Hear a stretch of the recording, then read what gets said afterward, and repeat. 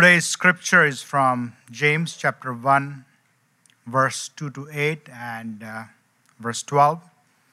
Please stand for the reading of God's word. Consider it a pure joy, my brothers, whenever you face trials of many kinds, because you know that the testing of your faith develops perseverance. Perseverance must finish its work, so that you may be mature and complete, not lacking in anything. If any of you lacks wisdom, he should ask God, who gives generously to all without finding fault, and it will be given to him.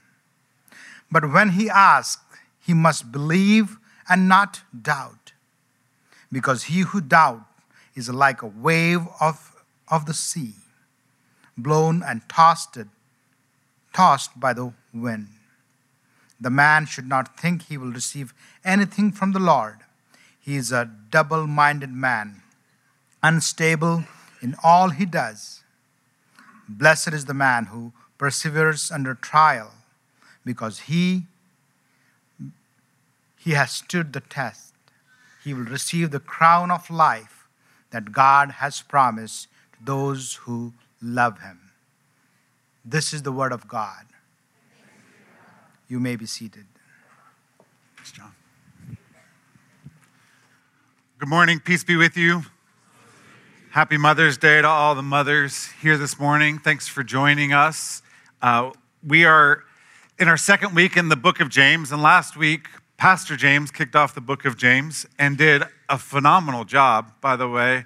I'm so excited that we get to partner with him in the work that he's starting in Oakland, and I'm really grateful that he filled in last week and kicked this series off so well. We've entitled this series, Faith That Works, and there's a double meaning in that. The first meaning is that faith works, that true faith isn't something that just remains inside of you. It's not just a private thing or a personal thing. It's also a public thing, that true faith engages in good works in this world. And as we work through the book of James, you'll find that James is the bossiest book in the Bible. That's actually one of the titles it's been given. 59 imperatives and 108 verses. You read it and you think, James must have been a hard guy to be around, because he's always telling you, this is what you need to do, this is what you need to do, this is what you need to do.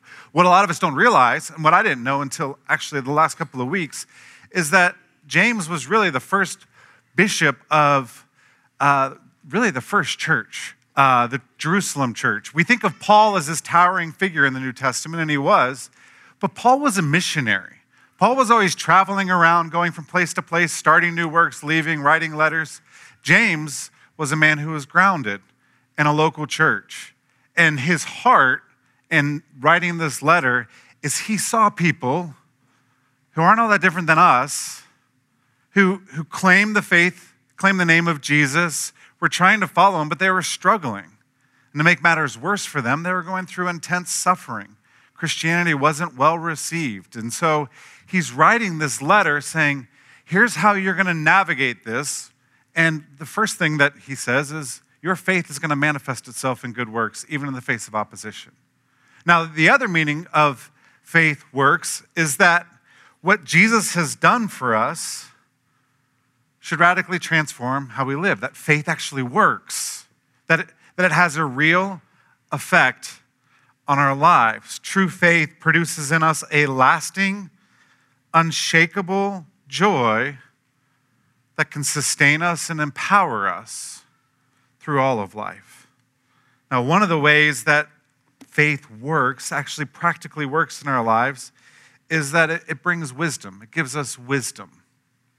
And wisdom, something that I think the modern church has devalued a whole lot.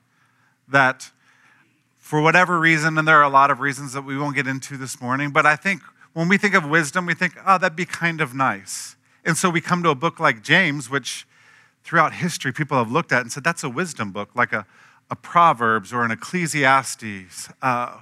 We don't really know what to do with it. Because James is different than Paul if you've read it. Paul is making these weighty theological arguments, wading through all of these difficult issues. James is like, hey, stop doing that, start doing this. Stop doing that, start doing this. Make sure you never do that again. And we don't know what to do with it because it's wisdom. It's not just robust theology, although it is, but it's practical wisdom. But the Bible, we neglect wisdom, I think, to our peril, because the Bible tells us again and again that wisdom is more valuable than silver, it's more valuable than gold, rubies, or anything else you can desire. Proverbs 4:7, wisdom is supreme, therefore get wisdom. Though it cost everything you have, gain understanding. Solomon's saying there's not a thing in this world, not just Solomon, the Lord inspired this. There's not a thing in the world more valuable for you to obtain than wisdom. And so this morning on Mother's Day, I figured let's talk about wisdom. Let's press into what the Bible really says about wisdom, because I do think it's something that many of us neglect. And so we're going to look at the need for wisdom, the nature of wisdom, and lastly, the source, how we actually get wisdom. Why we need it, what it is, how we get it. Starting with the need. And so for James, why is he putting such emphasis on wisdom? Why does he write a book in the wisdom tradition? And the answer is because life is hard. Life is challenging, life is complex, and life is confusing. And trying to navigate it all is really difficult. And if you spend more than a few years or a few decades on this earth, you recognize that life so often doesn't make sense. And so often we don't know which way to go and which decisions to make. And the foundational theme of James's letter is that life is filled with countless trials and difficulties. And we need wisdom if we're going to navigate those things. On this day when we celebrate moms why? Because they gave us life, right? And because they put up with us, kept us alive, and brought us, for those of us who are adults, into adulthood. And they endured an awful lot of trials to get us there. When we think of trials, I don't want you to just think of extreme persecution of the early church, although that's part of it. This word trials of many kinds, can speak to all different kinds of trials. The trials, for moms that come starting with pregnancy, and all the pains that come with it, the trials of delivery, the trials of having a newborn, which we've had a newborn in our house for about a decade, not the same one, we had different ones. And there's the sleepless nights and then the sleepy days and sleepless nights. Our kids are growing up, and so there's other trials now, the trials of schooling. What school do they go to? The trials of nutrition. How do I get my kids to eat something other than chicken nuggets? There's the trials of, for a lot of you, for work-life balance. How do you do both and do it well? There's the trials of when your kids are disobedient. And how do you discipline them well? I know a lot of moms live under this weight, this oppressive weight of feeling like they never measure up and they're never doing enough to be a good enough wife, mom, daughter, etc. That can be crushing. How do I please everyone? And as Pastor Brian mentioned earlier, there are other trials that surface on this day, the trials of desperately wanting to have children and not having any. And maybe you don't have any because God has called you to a prolonged season of singleness that you don't want to be in. Or there's the trial of desperately wanting children, but God closing the womb. And you wonder, do we keep trying? Do we stop? What's the right way to go here? Is it a lack of faith if we quit trying, or is it a lack of faith if we keep trying? I mean, it's confusing and it's hard and it's discouraging. And James sees all of this, and he writes this letter saying, life is really hard. But then he makes this audacious claim that Pastor James drew out for us last week, that while the trials of life are unpleasant and deeply painful, they're not meaningless and they're not without purpose. In fact, he says that in Christ, we can not only find strength to endure the trials, we can actually rejoice in them. We rejoice, consider it pure joy, my brothers, whenever you face trials of many kinds. And that's a strange thing to say. That's the kind of thing that some Christians say to you that you want to slap them if you're in the midst of a trial, right? Well, just count it all joy. Brother, count it all joy, sister. Hey, you don't know what I'm going through. But what James is saying is that trials and difficulties and suffering, they're tools that God uses to make us great, to make us more and more into the image of Christ, that God refines us, that he puts resistance in our life so that we can be strengthened and so that we can grow. Because as we're strengthened, as perseverance and endurance are produced in us, that leads to our maturity. And God's great goal for us is not just that we would profess a prayer. God's great goal for us is that we would be conformed to the image of Christ. When we pray and come to faith, God doesn't say, all right, you're done. He says, all right, now it really begins. And it begins a work of conforming us into the image of his Son. And the trials and suffering, that's the hammer and chisel. And it hurts. But he says it's necessary, and you can count it as joy because it means God is at work in your life. But here's why we need wisdom. Growing in maturity through trials doesn't happen by default. Just because trials come into your life, that doesn't mean you're going to be a better person. You tracking with me? Like we all know people who they go through really bad suffering, they go through really intense trials or difficulties, and they don't come out better, they come out worse. They come out sadder, more discouraged, more depressed, more cynical, more closed off, more hardened. But we also know people who go through trials, and we look at those trials and say, I don't know if I could even make it. Not only do they make it through, they're smiling on the other side. They're walking, they're still walking. They're walking with a limp, but they're still walking. And they're filled with joy and depth that they never had before. See, trials, they're incredibly powerful. And when you go through them, they never leave you unchanged. But they change you in one of two ways. They either make you a wiser and deeper person, or they make you a fearful, angry, depressed, cynical person. And what's the difference? What's the difference? Think about the trials in your life right now. Think about the hardships or difficulties. Put in whatever word you want. Think of whatever resistance is coming at you or whatever resistance you're feeling. Maybe it's a job, maybe it's at home, maybe it's with your finances. You look at all these things. Don't you want those things to make you better, the resistance, as opposed to make you worse, stronger, as opposed to cynical? And what's the difference? And for James, the answer is wisdom. For us to actually make progress and grow through our trials, wisdom, it's essential. It's not secondary. James, verse 4, he says, perseverance must finish its work so that you may be mature and complete, not lacking anything. And then instantly says, if any of you lacks wisdom. Now, what James is doing here, it's like if any of us, ever struggles with this, he's saying we all lack wisdom. It says if you lack wisdom, you should ask God. So if you want to be a person that isn't crushed by trials, but's refined by them, a person who doesn't shrivel up under trials, but instead strengthened by them, you've got to have wisdom. You need wisdom. And so that leads to the next question. Okay, then what is wisdom? Wisdom in the Bible, it's not just knowledge and it's not having a high IQ. Thank God for a lot of us, right?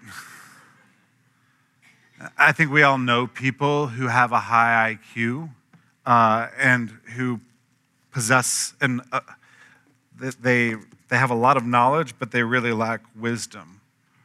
I know a lot of smart people who seem to live in perpetual chaos, and they don't have a whole lot of peace in their life. And so wisdom, it's different than just knowledge, according to the Bible. And probably the best definition I've found comes from a guy named Gerhard von Rad, which is an awesome name. He's a German theologian. And I've searched a lot for great definitions of wisdom. This one's probably my favorite. He says, according to the Bible, wisdom means becoming competent with regard to the realities of life. Becoming competent with regard to the realities of life, how things really happen, how things really are, and what to do about it. He's saying on a basic level, according to the Bible, wisdom is the ability to masterfully navigate life. And so you have a hard situation at work. You're wondering, what do I do here? Wisdom begins with acknowledging what is, acknowledging the situation for what it is, not trying to make excuses or turn your eyes from it. And then it's saying, how do I navigate this really, really well? How do I navigate this masterfully? And we need wisdom because, well, the scriptures are God-breathed, they're inspired, they're sufficient for our salvation. Just because they're sufficient for our salvation, our growth in godliness, they actually don't give us commands on every dimension of life. You know, I think that's one of the reasons that the modern church has shied away from wisdom literature, because we are a law people. We're a people who want, just tell me what I need to do. Just give me all of the directions and instructions. Give me the steps that I have to follow. And there are certainly commands and steps that God gives in the Bible. There are 10 big ones, that are very black and white. Don't commit adultery. And so that shouldn't be like a question of, what do I do in this situation? How do you masterfully navigate a situation? Like, you don't commit adultery. Don't commit murder when someone annoys you. But the commands of God, they probably apply to like 5 to 10% of life. I mean, directly. The black and white commands, they speak to 5 to 10% of life and decisions. They inform the other 90%, but the other 90%, it's not black and white, it's gray. And so, how do we navigate the gray? What's the gray in your life? What are the big decisions you're facing right now? Do I take the new job? Do I stick it out where I'm at? Do we buy the new house and stay put? Is buying a new house, is that a wise move for our family? Or is that like being selfish and not being generous? Do we have more children, or do we stop? Do I confront this person? Do I overlook it? Do we spend this money? Do we save it? In most of those situations, if not all of them, the response, they're all morally allowable. Like, I can make a biblical case for going either way on almost every single one of those things. So what do? Well, you need wisdom. Wisdom is knowing what to do in the 90% of life where the rules and the commands of God don't apply.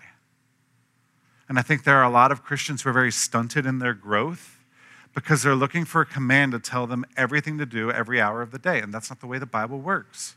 The Bible gives some very clear directions, and then it gives the whole counsel of God's word for you to read, to immerse yourself in, so that you can grow wise, and you on your own can masterfully, with the power of the Spirit, can masterfully navigate things. And we need it. A great example, I think, especially it's Mother's Day, so take parenting, for example. The Bible doesn't say a whole lot about parenting. Like there is no first book of parenting. There's not even really a chapter on parenting. In the whole Bible, there's not one chapter devoted exclusively to parenting.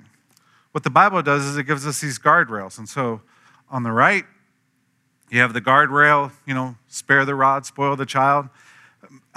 Whoever spares the rod hates their children, but the one who loves their children is careful to discipline them. And so over here, we've got this command that a good parent, I don't think that means you actually have to use a rod to discipline your child, but it means a good parent is going to bring discipline to their child. And then on the left, you've got Paul, who says, fathers, do not embitter your children or they'll become discouraged.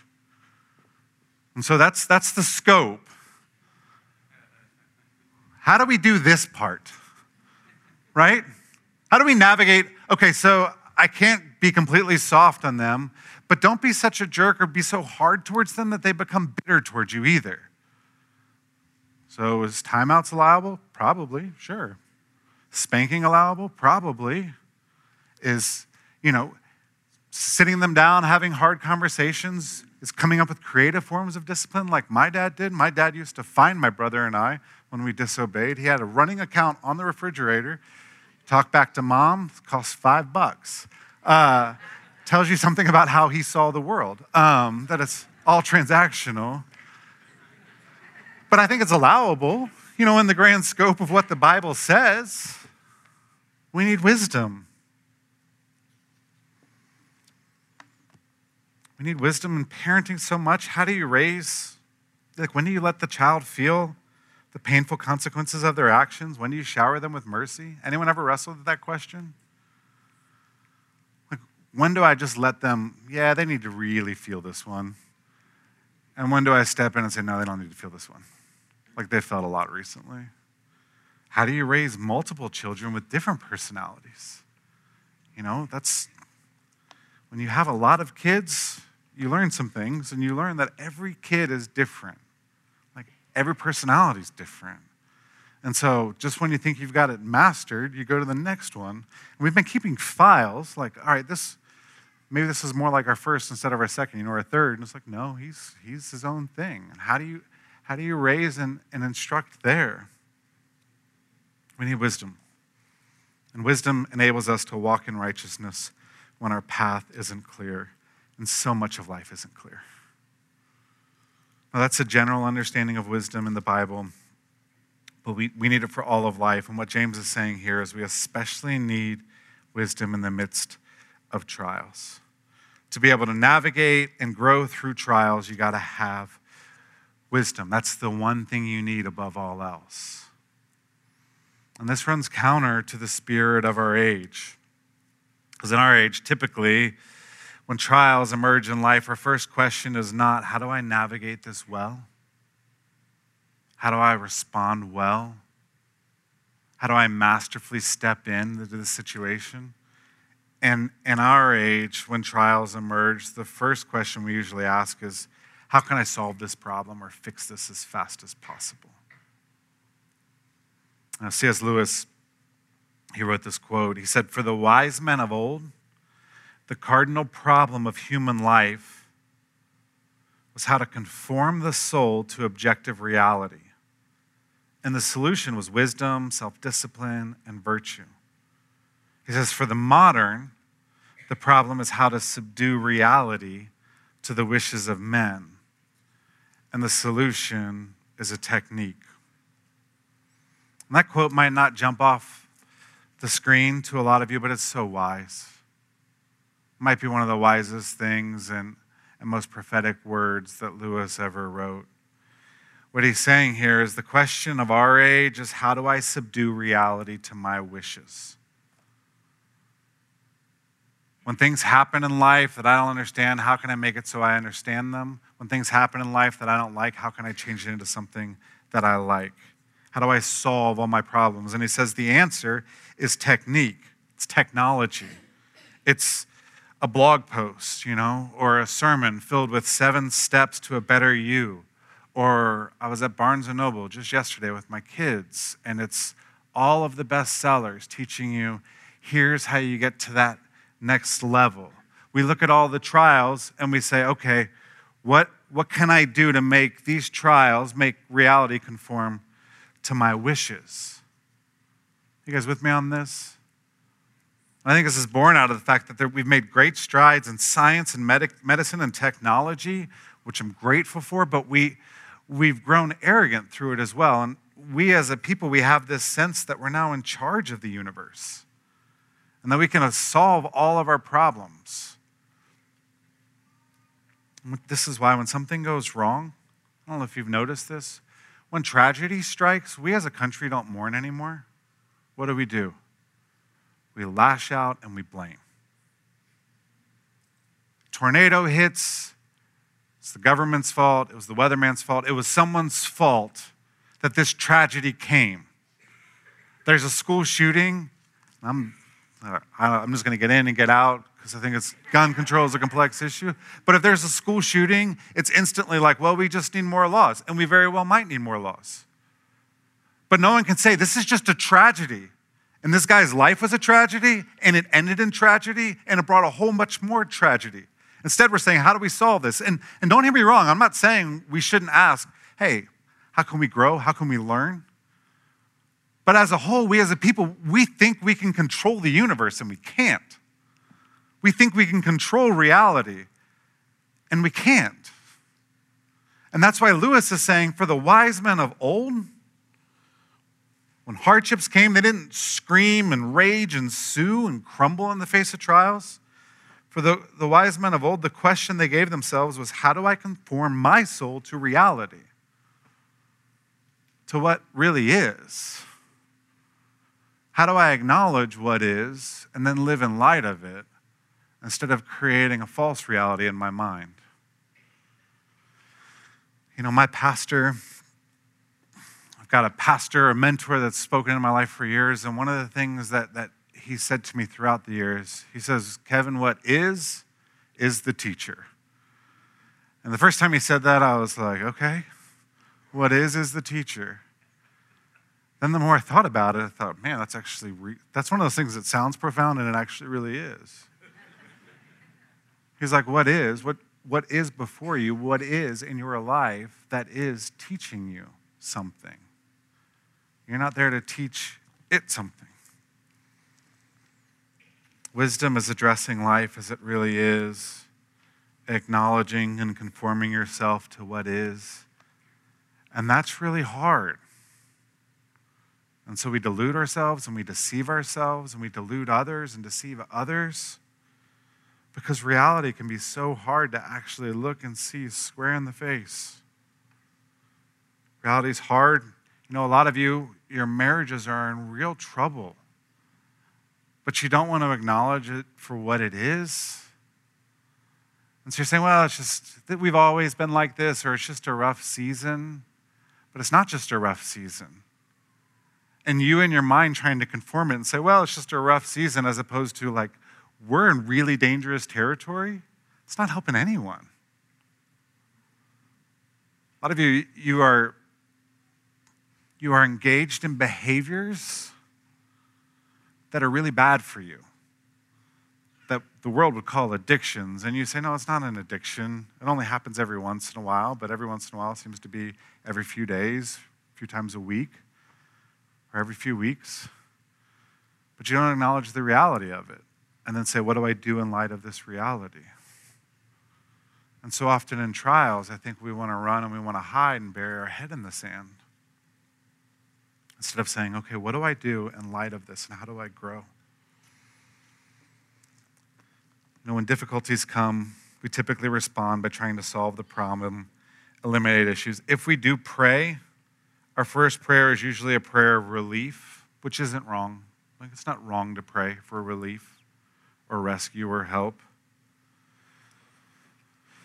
But the big point James is making here is that trials are going to follow us as long as we're on this earth.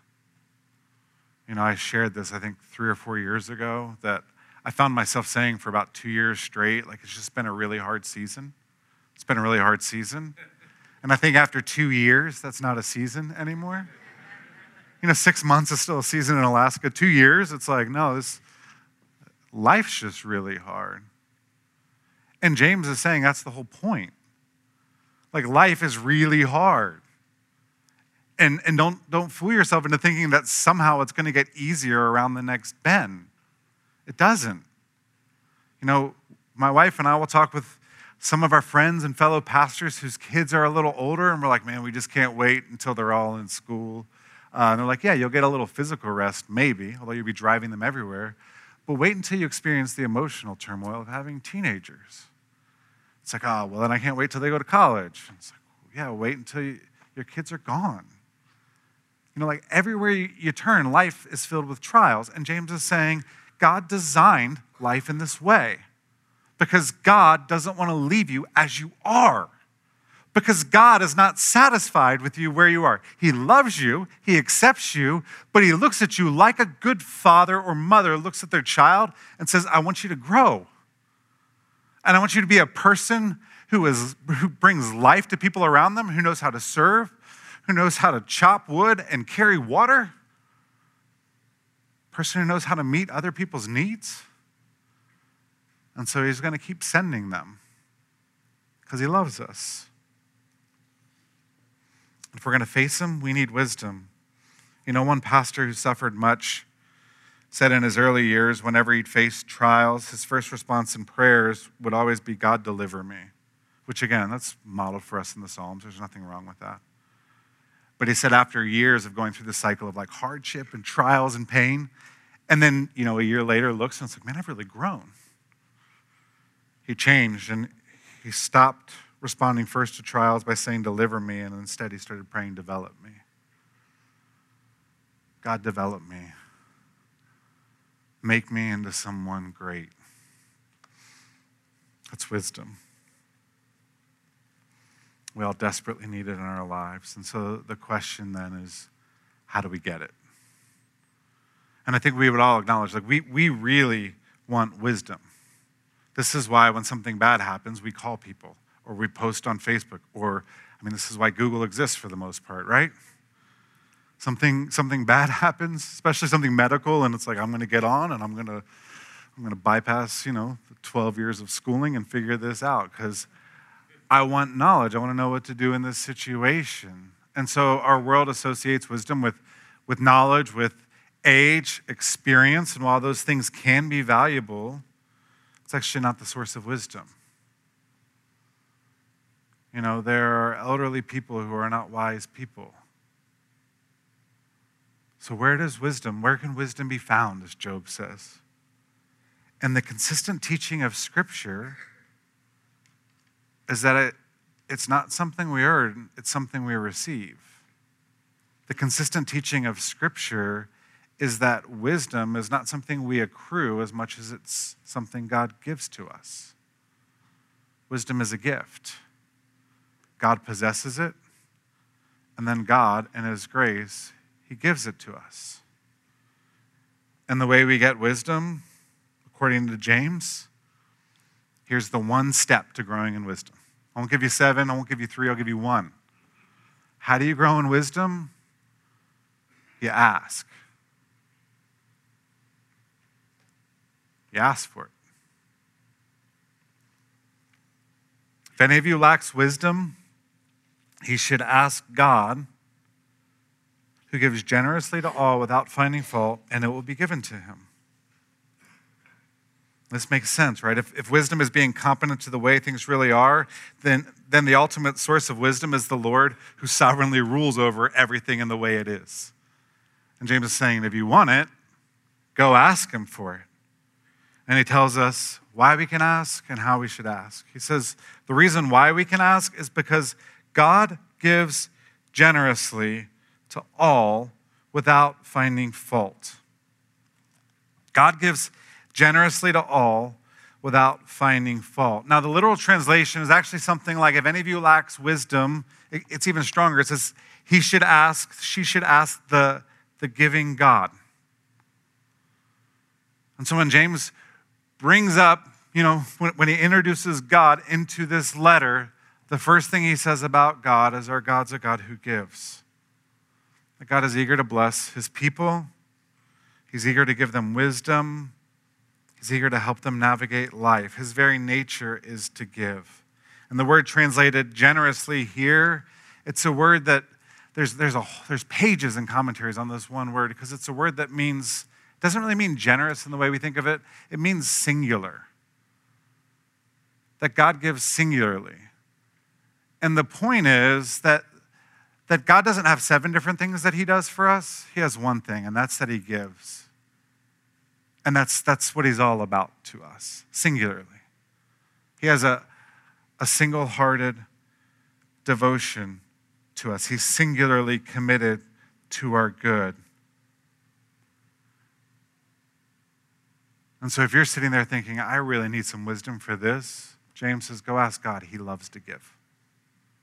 And when he gives, I love this. He says he gives without finding fault. Amen. Thank you. He gives without reproach. Like there's a way you can give and find fault, and a way you can give and be, and reproach in your giving.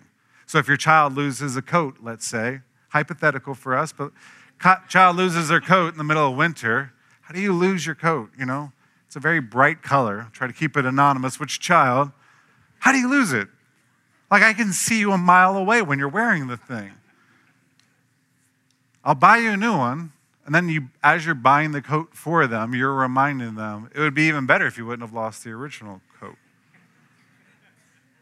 So I'm giving, but I'm not giving without finding fault, right? I'm giving, but I'm not giving without reproach. And James says here, God gives without reproach. He didn't say, oh, you need wisdom because you were really dumb and you made dumb decisions and you got yourself into a horrible situation. Fine, I'll give you wisdom, but don't be so dumb. That's not how God works. But I think that's how a lot of us envision God. I think a lot of us, we envision God as, I will help you, because we know he helps, but I'm not going to be entirely happy about it, and I'm going to remind you of how awful you are. And James says, that's not who God is. God's not like us. If you ask, he gives. He gives generously and joyfully. He gives without reproach or rebuke.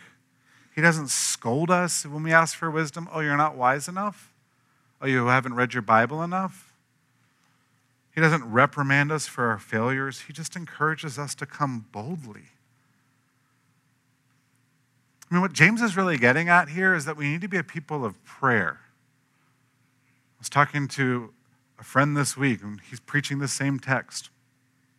He's like, I think James is speaking, there's a debate. Is this text, the wisdom in this text, particularly about trials, or is it for all of life?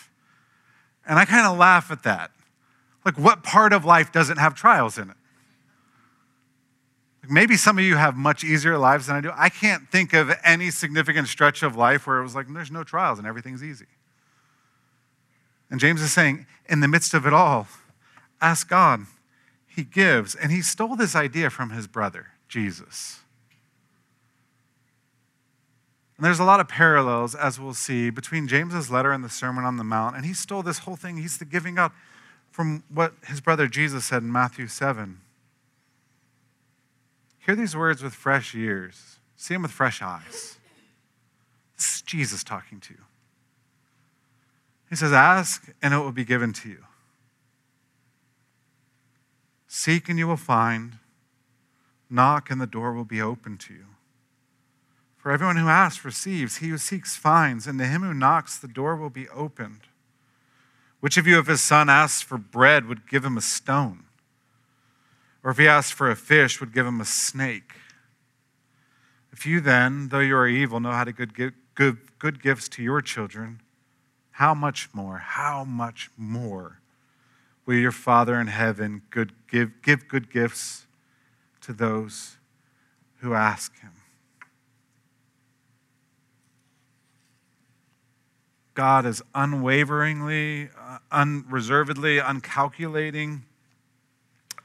He's absolutely committed to our good, and he's eager to bless. And I think so many of us, we struggle in trials because we struggle in prayer.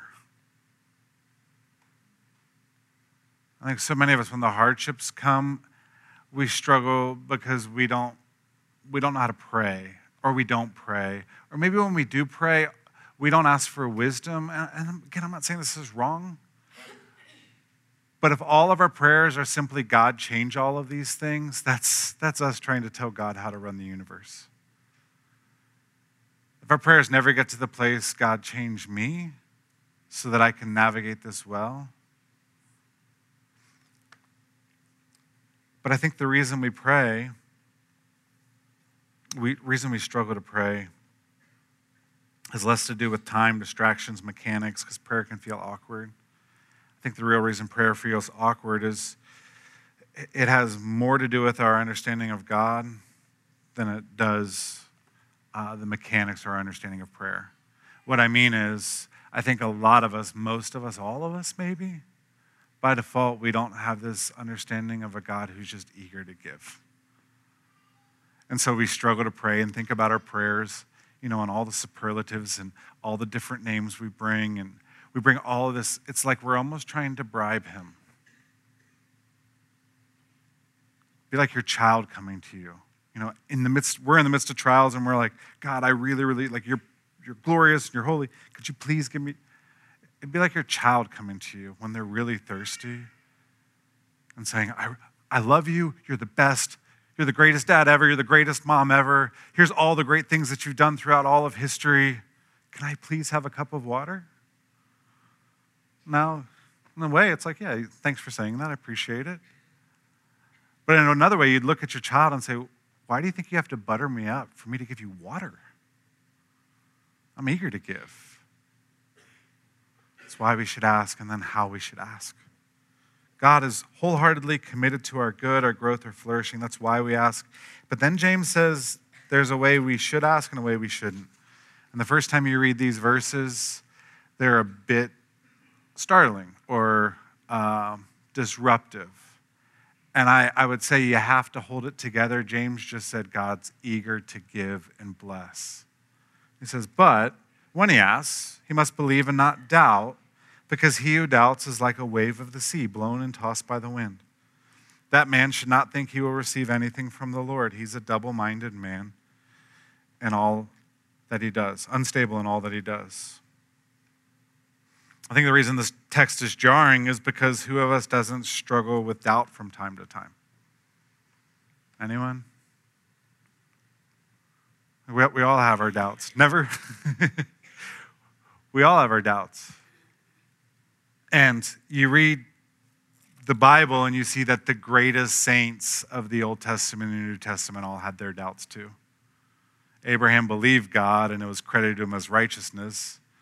And then he did a whole bunch of things that were born out of doubt and the goodness of God. Same with Moses, David, Peter. So James isn't saying if you ever have questions or you're ever struggling or you're ever wrestling, God's never going to give you anything. What he's saying here, the key word is this word unstable, and then the phrase double-minded. It's a word that a lot of people speculate James actually made up. It means to be double-souled. He's saying that there's a kind of person who's got a singular soul, like an aim where it's like, I'm pointing the direction of my life. Now, not everything I do might be perfectly obeying, but I've pointed the direction of my life towards God, and I'm working to grow into who he wants me to be. And then you have the double-souled person who it's like, yeah, sometimes I do this, and then sometimes I'm this person over here. It's a person with a divided heart. One person called it spiritual schizophrenia. That it's a person who never actually makes a decision to seek God's face wholeheartedly. It doesn't mean they seek it perfectly, but there's a difference. You guys with me on that? There's a difference between saying I want to grow and then like, oh, I'll do some spiritual things sometimes in my life. And James says that person, that double-souled person, he compares them to a wave of the sea, not like that they're going to crash on some rocks, although they probably will. What he's saying is like the waves of the sea, how they never have the same shape and they're always moving, and the environment and conditions always shift and change them. He's like, that's that person.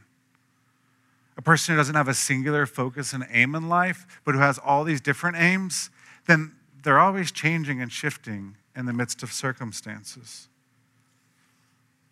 See, James, there's a wordplay of sorts. God is singularly committed to us, and James is saying, you be singularly committed to him. I'm going to close by saying this. When you find yourself as a spiritual schizophreniac, because we all do at times, we all feel that. Some of you, maybe you're in that place today. Some of you, I mentioned the wave, and you're like, that's kind of me. Like, I feel very unstable and without an anchor. Just want you to know that God cares for you more than you can imagine. And that God is eager to give, and he's eager to bless. And if you feel like you're in that place, cry out to him and he'll answer you, because that's who he is. And we know, the greatest demonstration of God's commitment to us, God being for us, was when he gave us his son, who died for us and who rose from the grave to conquer death. And so when we come together to the table to feast. This is a meal of remembrance where we remember what Christ has done for us. And so if you're here and you're a believer, we encourage you to come forward to take part in the Lord's Supper. If you're visiting with us and you follow Christ, we encourage you to take part as well. The way we do communion here is you tear off a piece of the bread and you dip it in either the juice or the wine. And let this be a reminder that God is wholeheartedly committed to you, and you can go to him seeking wisdom because he really wants to give it to you. He might give it to you if you don't pray, but he certainly will give it to you if you ask. And if you're here and you're not a believer, I encourage you to put your faith in Christ, to turn to the Lord who created you, so that you may have an eternal security, but also be able to navigate life in the here and now well. Let me pray.